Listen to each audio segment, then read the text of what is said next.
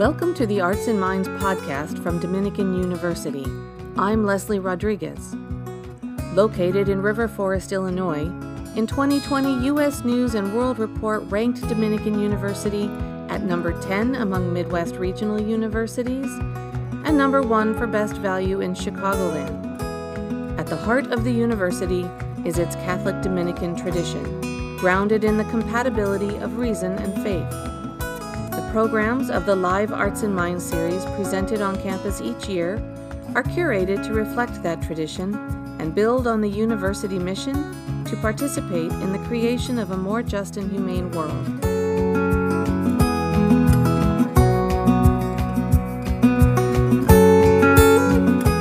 Today's episode is part of the At Home with Dominican series, produced by the Department of Alumni Relations and presented via Zoom on October 19, 2022. This recording was captured from that online event, so please forgive variations in sound quality. Director of Alumni Relations, Vimla Homan, introduced the speaker.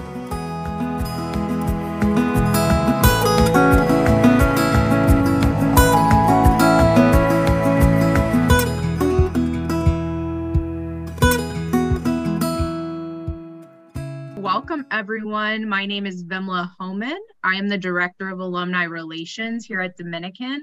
I am class of 2013 and 2016, and I am delighted to welcome our special guest for what I think will be a really engaging conversation. And it's my pleasure to introduce Dr. Timothy Malinovich for this presentation. He is an associate professor of theology here at Dominican, and he received his MA in religion from Yale University and PhD in biblical studies from the Catholic University of America. Faculty member at Dominican since 2014. He has previously taught at St. Vincent College and the University of the Incarnate Word. So I'm pleased to welcome Tim. Tim, can I turn it over to you? Absolutely. Thank you. Thank you very much, Vimla, for the wonderful introduction. And thank you all for being here. It's great to see all of you. And it's great to be able to share these stories with you and to share what we're going to be doing. I'm going to be sharing my screen here to be able to do a couple things. The one is I have a little bit of a PowerPoint to kind of guide what I'm going to be talking about, and also to show some of the pictures that we have for this.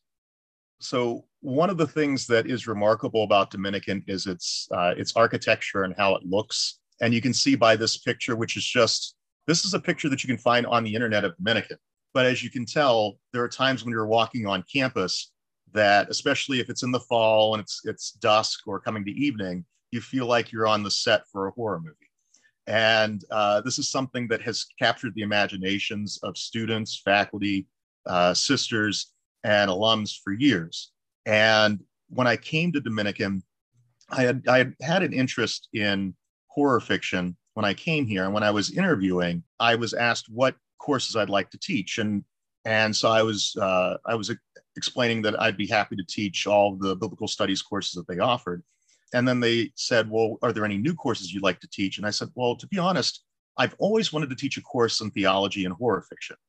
And immediately Richard Wood said, that's fantastic because we have a haunted campus. And I was like, well, that's perfect because it definitely looks like it would be a haunted campus. It's not uncommon for a university like Dominican to have stories of being haunted. So what we're going to do today, we're going to do this in two parts. We're going to look at some of the ghost stories that are here on campus.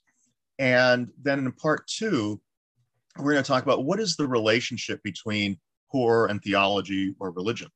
And that's one of the most common questions that I get when I tell people that I teach a course in theology and horror fiction. They say, well, aren't those two opposites? And what we're going to get into after we talk about some of the very common and prominent ghost stories around campus is that actually horror and theology are very much overlapping. They treat a lot of the same things and ask a lot of the same questions and pursue a lot of the same goals. So we're going to be getting into that in the course of this conversation. But first, let's go ahead and talk about Dominican. So as you can see, just the cloister walk itself offers a great perspective and background on what this university can offer. As far as Dominican goes, Dominican is of course not the only haunted campus or campus that has ghost stories to it. There are lots of places that commonly have ghost stories go along with them. So wooded areas, rivers and lakes, libraries, places of worship, theaters, colleges and dorms. These are all places that very commonly have ghost stories or lore about them. So when you have Dominican University placed as it is, next to Thatcher Woods, next to Des Plaines River, it has a library, it's got a chapel, it's got theaters and a bunch of dorms. Needless to say, there's a very high chance we're going to have a lot of ghost stories. But what is unique about Dominican, because the campus I went to at St. Vincent College, where I was an undergrad and then taught as an adjunct for years, was haunted. It had haunted stories. Where I taught at Incarnate Word before coming here had ghost stories. But Dominican is unique in the sense that there are numerous tales, numerous stories about hauntings for almost every single building except one on campus. And the other thing that's unique about Dominican is that these stories persist, even up to and including this week. I continue to get stories from students or individuals of strange phenomena or strange events taking place where they're at. And then, of course, as I mentioned before, the Gothic architecture adds an important level to all of these stories. And when you're looking at this time of year, it all just comes together to give Dominican a special place to be able to look at and tell ghost stories. So the first thing that's worth considering is the Fine Arts Building. And I just want to point out, this is my own picture and I didn't doctor it at all. This is the Fine Arts Building on a sunny Sunday afternoon. And there are lots of stories about the Fine Arts Building, which is where I'm actually presenting this from at this moment. The Fine Arts Building has two theaters, one major theater and one practice theater. And there have been stories for decades about people hearing individuals practicing lines, singing, arguing, having conversations. And then whenever they walk into the theaters to see what's going on, there's no one there. This is relatively common in theaters, but we have two of them. And it seems to happen relatively commonly. The other thing that's common about the Fine Arts Building is individuals, faculty, and students will talk about hearing footsteps in the hallways, and then there's no one there. I just heard a faculty member telling a story where they heard footsteps walk up to their door and turn to knock on their door, and they walked over the door and opened it, and there was no one there. Stories like this, that's just one example, but stories like this are fairly common among faculty members that are in the Fine Arts Building. There have been events with the elevator that have been odd in terms of faculty members saying they'll walk in at night and the elevator will just open for them whenever they enter the building. And then one of my favorite things is whenever I was starting to collect stories for this class and other things like that, to get some of the lore about the buildings here, I asked some of the security guards in Fine Arts just on a whim. I'm like, hey, do you have any stories about, events or supernatural phenomena that might have taken place here? And their faces went gray and they said, we don't like to talk about that. That's when I knew there was a lot to this. The other thing about the Fine Arts Building is we have practice rooms on the third floor with pianos. And a number of faculty have commented that there are times where they hear pianos playing late at night and they walk by the practice rooms and no one's in there. So those are some of the things with the Fine Arts Building. And when I'm asked, because I work here on a regular basis and I come here sometimes late at night, I've had students ask me this, I've had other faculty ask me this, how do you feel about working in a building that's called haunted? And I kind of treat it as, I treat the ghosts as coworkers or friends, like, they're here and that's fine. They don't seem to be a problem at all. The other big room that has a lot of centerpieces of conversation is the social hall. And I just want to point out here, the one thing that stands out about these are the 6, if you can see my cursor and where it's circling here, there are 6 what look like should be faces over the doorposts. And it's a very strange thing with those faces. We can't really get an understanding of what exactly took place with those faces. One of the stories is that in the 1970s or 80s, There were students studying in the social hall late at night.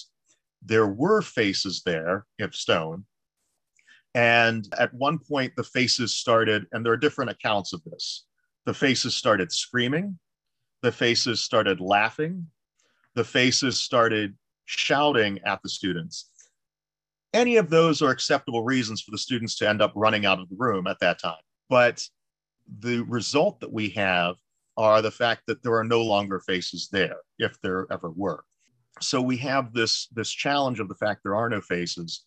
And one thing that I've had students tell me that have given tours is that they're told if anyone asks them what's going on with the faces, to tell them they're under construction. But there's no known construction going on with those faces. The other issue in the social hall is this painting here on the side of the Blessed Mother, and then she's holding Jesus. You have the two cherubs on the side, and then these four creatures at the base on the podium, or the pedestal there. And there have been several stories, enough that even a group of ghost hunters or ghost debunkers came to Dominican and did a podcast on this painting and saying that they didn't really find anything to support it. But some of the lore is that sometimes these cherub-like creatures at the base will laugh at students. Other times, these creatures will shout, or their feet will turn into hooves. So there's one thing that seems to be clear is that late at night, students that are pulling all-nighters seem to find that painting unsettling. Granted, if you have students that are pulling all-nighters, they're having a lot of Mountain Dew, perhaps dehydrated. It's not surprising. They're going to feel a little odd at times. But that painting seems to be a center point of a lot of their concerns. And then there's also in the social hall on the wall to the side, a painting of Samuel Mazzucchelli. And like many old paintings, students feel that when they're walking across the social hall, the painting is watching them. Just on the other side of that wall is Power Hall. And we're now moving from the social hall into what looks like a scene from the hotel in the movie The Shining. But the wood is beautiful, but you do have light shining in multiple directions. And a number of students that walk through the social hall late at night studying report feeling unsettled when they come to this hallway for a variety of reasons. They don't necessarily see anything, but there's a commentary about feeling a presence or simply feeling unsettled by the darkness or the light that's there. Power Hall has a lot of different stories that go along with it. One of the most common, if you see to the right here, there's a stairway that goes up to the dorm that is above this hallway. And the dorm of Power Hall has perhaps one of the most controversial or most variegated stories that we have. What we have in Power Hall is the story of what's called the room that isn't there.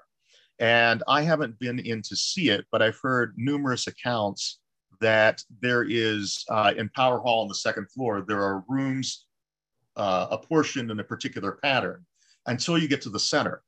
And in the center, it looks like there should be a room there, but instead there's just a wall. And it looks like there would be enough room for a room, but there isn't. And there are various stories that go behind this. One speaks of the fact that there had been a room there, but events took place that were so tragic or problematic that they ended up removing the door, walling up the door, and then covering it up as if there was no room there, and it's just a wall now. The reasons behind that are various. There's a story about there was a murder in that room. There's an account that there was a suicide. There's another account that there was repeated suicides, one after another, and it was after the second suicide that they closed the room. And then there's also accounts of individuals who were playing games with the Ouija board in the room and opened up doorways they shouldn't have, and then they had to close the room. At any rate, whatever the account is, at this point, there is no room there, although students feel that from the outside and from the inside, it looks like there should be. And the other thing that comes across, and this happens in some of the other dorms, students report having feelings of dampness or strange breezes when they walk past that space. Also in Power Hall, there's a clock that doesn't work. And some individuals have tied all of those stories together that that clock stopped working the moment that that murder happened, or the second suicide happened, or the Ouija board happened, or what have you. And I appreciate individuals taking multiple lore and trying to pull them together. That shows multiple steps in oral tradition. But as far as what actually happened, it's very possible none of those things did. To our knowledge, there have been no murders or any tragic events on campus to our knowledge. The Noonan Reading Room, and I call the Power Hall, the Noonan Reading Room, and the chapel and the social hall, these are what I call the Fab Four. They're all kind of interconnected. They're also right near each other and even connected to each other. The Noonan Reading Room used to be the old library, and students talk about feeling a presence that comes out of nowhere. They'll be alone, and then suddenly they feel like they aren't alone. There are accounts of late at night individuals hearing whispers in parts of the reading room, going over to look to see if anyone's there, and there isn't. Because this is an area that's open 24/7, and because students use it all the time, it's not surprising that you're going to have stories like this happen. But of all the occurrences of stories that I hear, this is one of the most common and fairly benign. The chapel is which is right next to the Noonan Reading Room, has similar accounts. Individuals hearing things while they're sitting in the Noonan Reading Room sometimes feel like they're hearing things in the chapel, and they'll go to check it out. And what do they end up hearing? They hear whispers or laughter in the chapel. They hear singing, or they hear, and this is one of the most common, footsteps running up the choir loft. And then they go in to look, and there's no one there. Also, we have pianos playing here in the chapel. People will hear a piano playing, they'll go in, and no one's there. It's a very common thing on Dominican campus. Apparently, a lot of our ghosts play piano. There's just a lot of piano playing going on in the afterlife here at Dominican. And one of the strangest things about Dominican, there are stories for every single building, almost every single one, and it would take far too long to be able to get into all of them and the various ways that they come out. One of the most intriguing things about Dominican is that it doesn't matter how old the building is or how new it is, you can still have ghost stories. Some of the oldest buildings have ghost stories, not surprising, but even new buildings like Parmer still have ghost stories as well. And then you have, what is most unique is I've mentioned that almost every single building has ghost stories. There's one building that doesn't.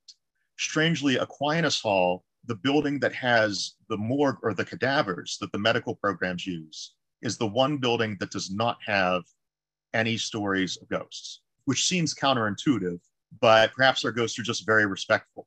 But that is, almost every single building has stories except where we have the cadavers for the medical programs. So having talked about this and looking at how theology and horror works and working through this topic, the most common question that I get is, well, how are those two things the same? And one of the funny things about this is that they're actually a lot more alike than it might seem. We have a tendency to over-sacralize theology and to over-negativize horror. But theology is not all about angels dancing on the head of a pin. Theology is also about the muck and the mire of life and the challenges of evil. And how do we wrestle through that? How do we pursue justice and an understanding of an ultimate divine agent in this? And horror is not all gore. There is a lot that horror tries to instill and understand in terms of the very fact that it tries to define evil is also an attempt to limit evil, to mark out that evil is not all consuming. It has a beginning, it can have an end, and it can be overcome. And so when you start to look at things like that, you start to recognize that theology and horror are not two separate circles. They're really two overlapping circles. And they both cover main questions regarding justice, the meaning of life, the presence of the divine, personal autonomy and morality, the existence of origins of evil. And a person could say, well, is that theology or horror? And the answer is yes, they both do those. And they do them through pretty much the same ways. They do it through narratives, through explaining moral codes or presuming moral codes, and offering rituals and patterns, things that human beings can appreciate in how we go about our lives and trying to figure out, well, what comes next and how do we stay safe and away from evil? The two are very often connected. For example, you have examples of horror in the Bible. Horror as a genre is perhaps one of the most ancient genres, and it is unique as a literary genre in the sense that whereas every other genre in literature is defined by what it has, components within it, horror is defined by how it makes you feel and how it's intended to make you feel.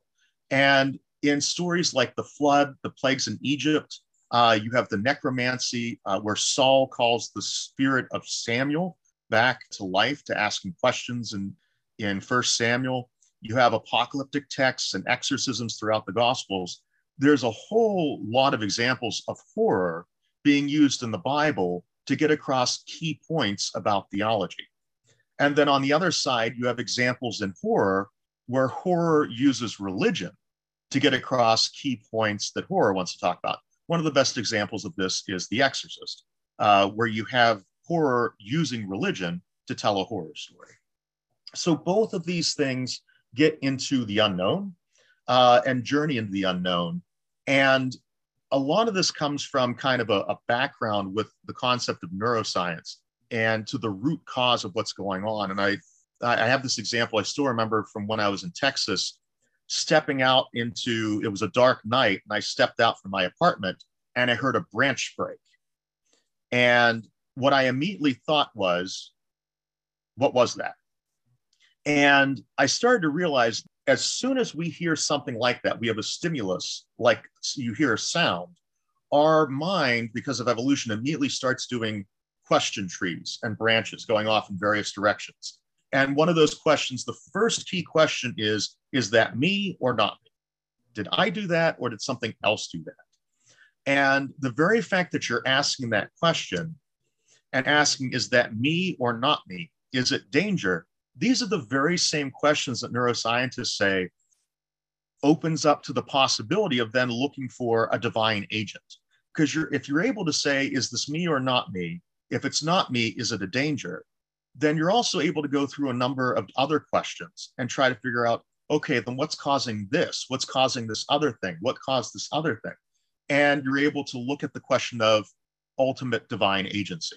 What's in charge of any of this? In other words, our very wiring in our brains that wires us for theological questions is the same wiring that allows us to ask questions and engage aspects of horror.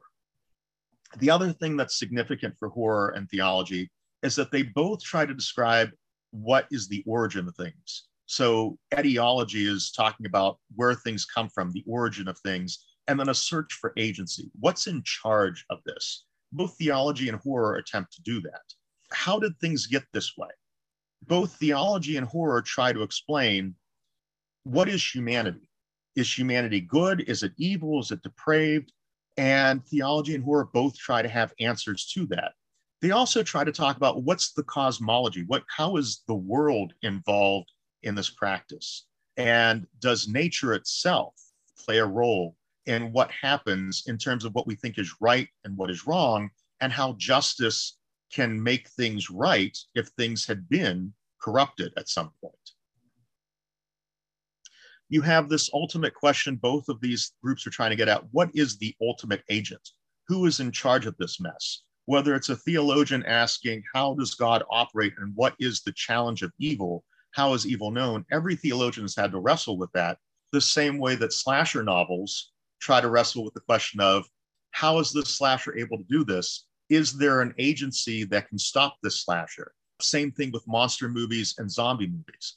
There is a question of ultimate agency and who can bring about some sort of peace or solution to this mess.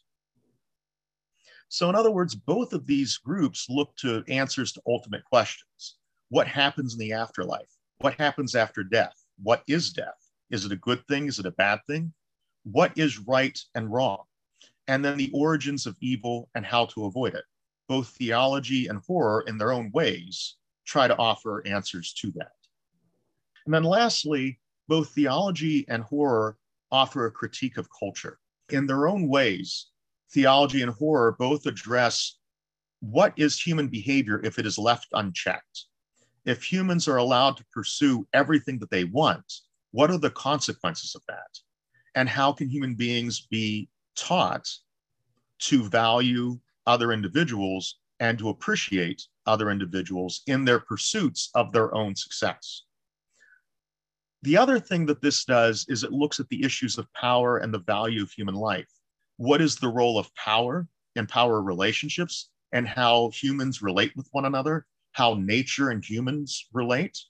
And then what about the value of human life? One of the challenges of valuing human life is once you put a value on a life, you can then say, this life is worth more than this life. And these lives are worth more than this life. And both theology and horror challenge the human conscience in saying, is valuing human life a safe way to go, or is there a danger in that? Should we rather consider life invaluable? And both theology and horror keep in check humanity's tendency to quantify everything in a particular direction. The other thing that both of these do is they keep in check what is right and what is might. In other words, they constantly ask the question, are you doing what you're doing because it's right? Or are you doing what you're doing because nobody can stop you? Because those two are not the same thing. And if you are doing what you're doing only because nothing yet has been able to stop you, perhaps there are consequences coming that you need to be aware of. And then two other things that come up, the flawed families of the Bible that happen throughout the Bible, particularly in Genesis, but throughout the Bible, kind of show the fact that families are a unique entity. On the one hand, we can romanticize them. We can also understand them as being cages or problems of their own making. And haunted houses in horror fiction can become metaphors for abusive relationships or dystopias. In the same way, you can have the concept of sin or monsters. Sin is presented as a villain in theology, but then also monsters are presented in horror as a way of addressing unjust systems. And in both of those cases, human beings are being called to task for what they're doing and how to make things better for a better world. So I wanted to kind of open things up to your questions or comments. I know that there have been some comments in the chat. I haven't gotten a chance to get to those, but I'm looking forward to them. Vimla, I'll hand it over to you in terms of whether you want to open it up to the individuals or if you want to go to the chat or if you want to go back and forth. But I'll hand it back to you now, Vimla. Thank you. Thank you so much for your presentation, and I am excited to open it up to alums. We are so pleased to see such a wonderful amount of people here. So we've got around 100 folks on the call. If you want to unmute and ask a question, please feel free to do so. There were some questions submitted in advance too, so we can go to those later. I do have a question. I was thinking that the chapel was going to be the one building on campus that has not had stories associated with it. And was very surprised to hear about which building it was. And, you know, what you said makes some sense about why not. So would you be able to speak to why what's thought of to be as a sacred space, certainly consecrated, would be the site of some of these phenomenon? Thank you. Sure. So, because it's a good question.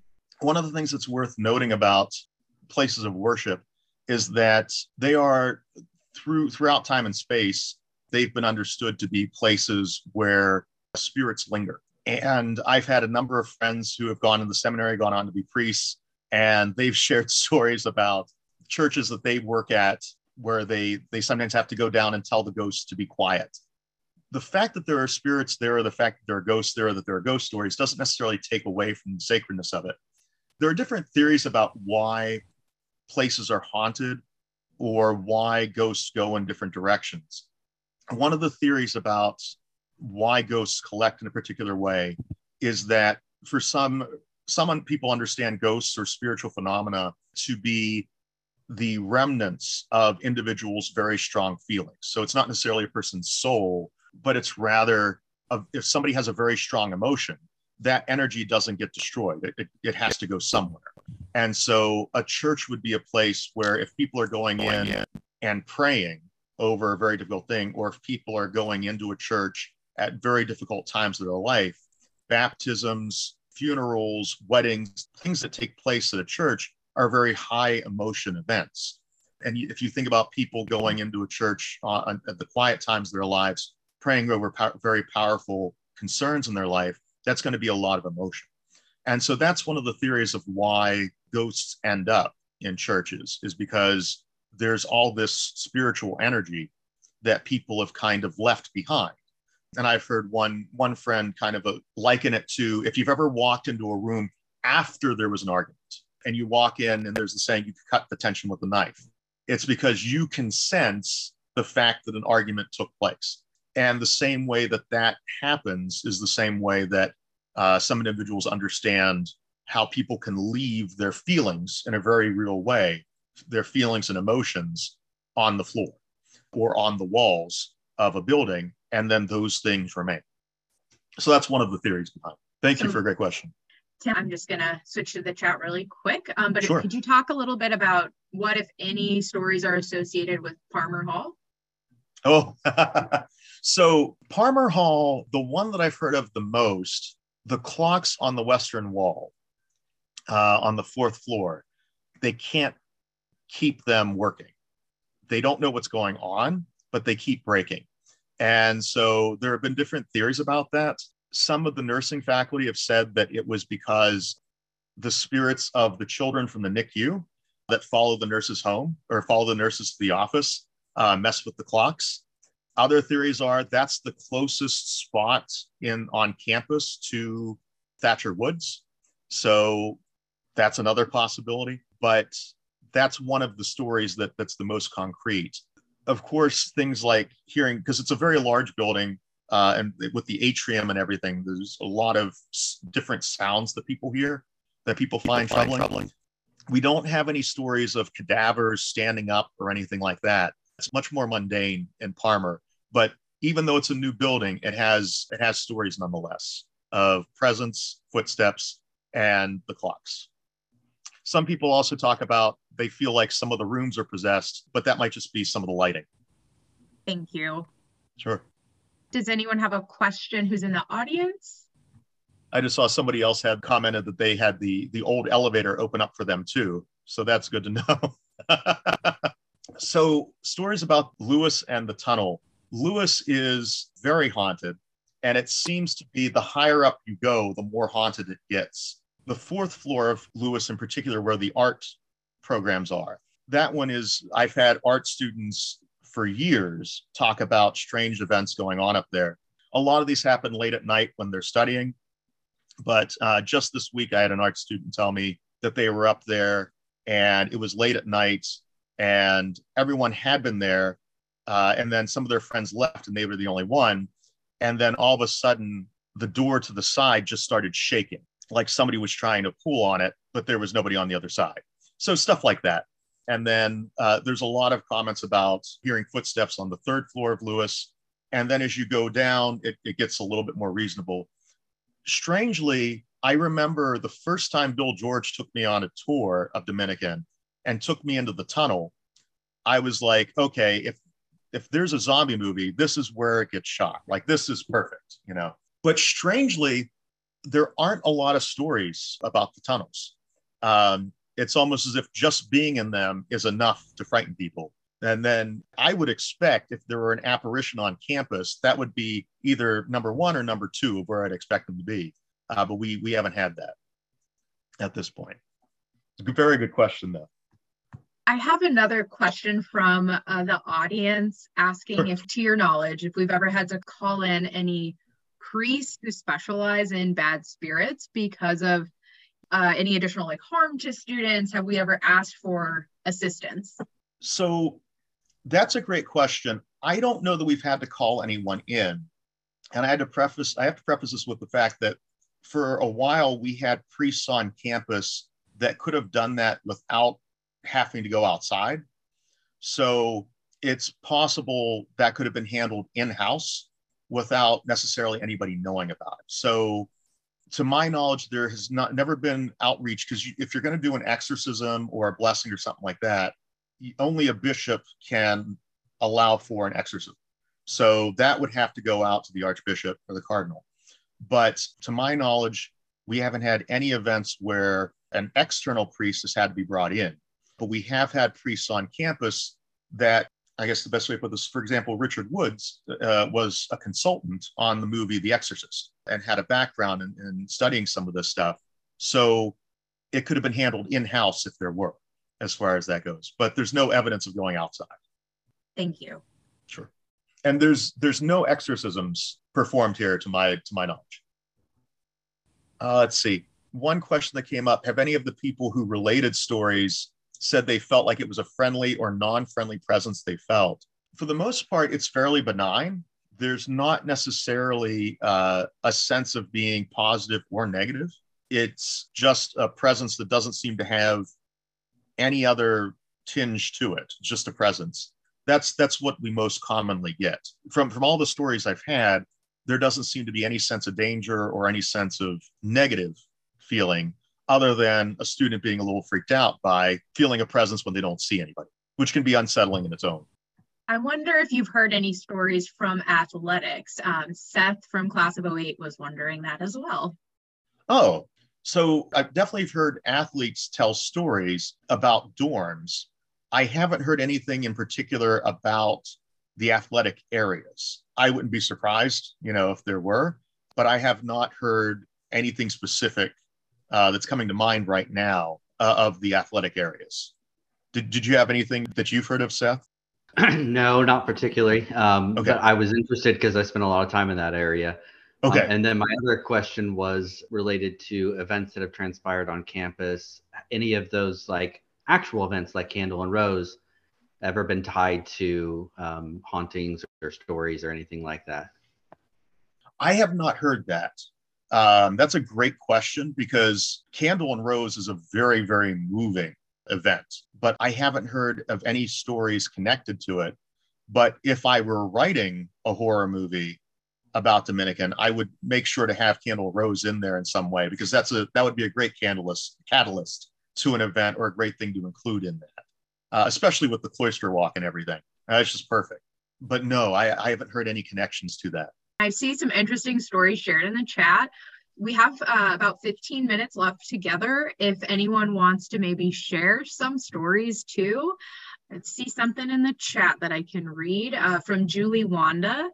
What I heard when I was at Rosary was that a local psychic had predicted a murder to take place in a small private college in the Midwest with tunnels. I was a commuter, and my friends and I were always spooked going through the tunnel to the parking lot after leaving the grill. Wow. Thank you for that story. I have not heard that one either.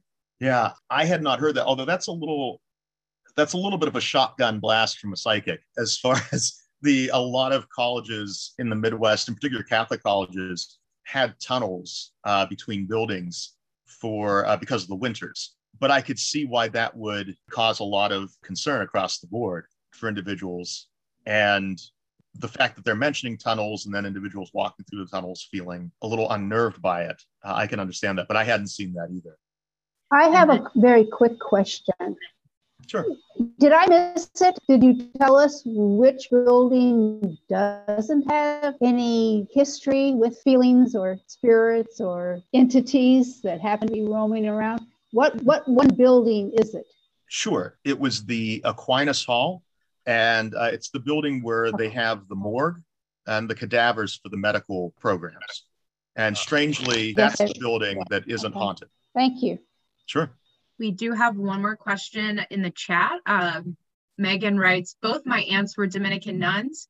How had the sisters religious fared with the ghosts? Any stories in or around the library as well? I haven't heard anything specific about the new library. I should probably talk to some librarians, because I've no doubt there's probably stories that relate to that, because libraries, they're an area that draws ghosts, just like churches and woods. Let's see. I'm sorry. What was the first part of that, Vimla? I think Megan was asking about the relationship with sisters and the ghost story. Yeah. The sisters. So there's not, I've talked with some of the sisters about some of these, and for the most part, they're like, oh yeah, there's nothing to these stories and so forth, which I totally understand. Because what ghost stories are, for the most part, are communities trying to understand the unknown, communities telling stories to try to understand things that are difficult to work with. And so the sisters haven't really made a lot of hay out of these stories. They kind of just understand them as a part of living on a college campus and living with individuals that are here, that are up at odd hours and other things like that. So there's not really much antipathy towards it, but they don't necessarily embrace it that much either. They're fairly neutral on it, I guess I could say. I'm enjoying going through the comments. These are great. I know. It's like I'm still trying to catch up. That story about the psychic, that's fascinating. I love that. So you collect new ones every time you're sharing this, right? Mm-hmm. Yeah. And it's kind of funny. I'll sometimes have faculty or students stop me in the hallway and give me new ones out of the blue when they know that I do this, which is a hoot. Oh, and I see Leslie had a new encounter too. Oh. I encountered something in the Lund one night. I imagine it was Sister Canada. Thank you, Leslie. Is the intent to put this all together in a book or an anthology? Like, where are you taking this? That's a great question. For the most part, I do this just kind of because I enjoy it. With Rosary, I haven't necessarily done a collection other than to talk about some of the stories with my students and to present with things like this. There is becoming a little bit more of an area in the field for individuals to talk about theology and horror. I don't know that I'll necessarily use all of these stories, but I might use some of these stories as examples, perhaps in some work coming forward. Mm-hmm. I was wondering if any sort of tragic events had been tied to any of these stories. Yes. So it's extremely common for ghost stories to be tied to events of despair, either a murder or a suicide. And it's so common, it's almost like a trope in the field. Mm-hmm. The idea being that if there's going to be some sort of spirit or supernatural phenomenon, there has to be some sort of very significant material event tied to it. And so that's why a lot of times, if there is an event, like, for example, the fact that the clock stopped in Power Hall, why did it stop at that time? They tie it to a murder or to a suicide that happened in the room above it. And so that's an example of how things can be connected that might not have any connection or even have been in the same decade, but they get tied together because that's how human minds work. Sure. Yeah. It's an excellent question. I think there's one more question in the chat. Have you had any discussions with Adam Selzer or Ursula Bielski? Not yet. I have not. I've tried to connect with Ursula, but things always came up where we weren't able to connect. So I haven't been able to have discussions with them yet. But is there anything, John, in particular that you think that I would glean from them? Not really. I just know that they write a lot about these kind of things in the Chicago area. So I just was curious. So thank you for answering that, though. It is one of the challenges that we do have is that Chicago is the second most haunted city in America after New Orleans. So being this close to Chicago is going to give us a lot of stories to go with that, too. I did not know that. We have some competition, too, is what you're saying. We've got the Des Plaines River and Thatcher Woods to our west. We've got Chicago to our east. So, yeah, we're going to have some ghost stories all around us. All right. If there aren't any more questions, I do want to just thank you all for joining us. It was wonderful to have such a nice group of alumni. And thank you, Tim, so much for your time in presenting this. I know it was like a highly anticipated presentation. Thank you, everyone. It was a pleasure being able to work with all of you. And just thank you for being here. This was great. Thank you so much, Vimla. Of course. Thank you, everyone. Thank you so much for joining us. If you didn't have a chance to ask a question, please feel free to send it to us.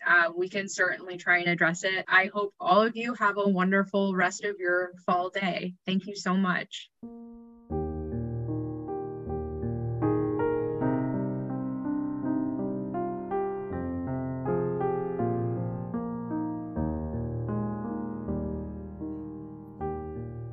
The schedule for live Arts and Minds programs can be found online at events.dom.edu.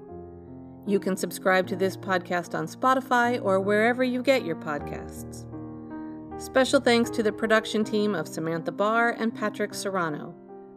Theme music is 10 Days Sailing by El Rey Music. Closing music, So Proudly Dominican, composed and played by Sue Kaczynski. The views and opinions of the speakers in the podcast do not necessarily reflect those of Dominican University. A wise Dominican sister once said, "The search for wisdom, for love, for truth is strenuous and unending. It takes good companions to persevere in it." Thank you for joining us.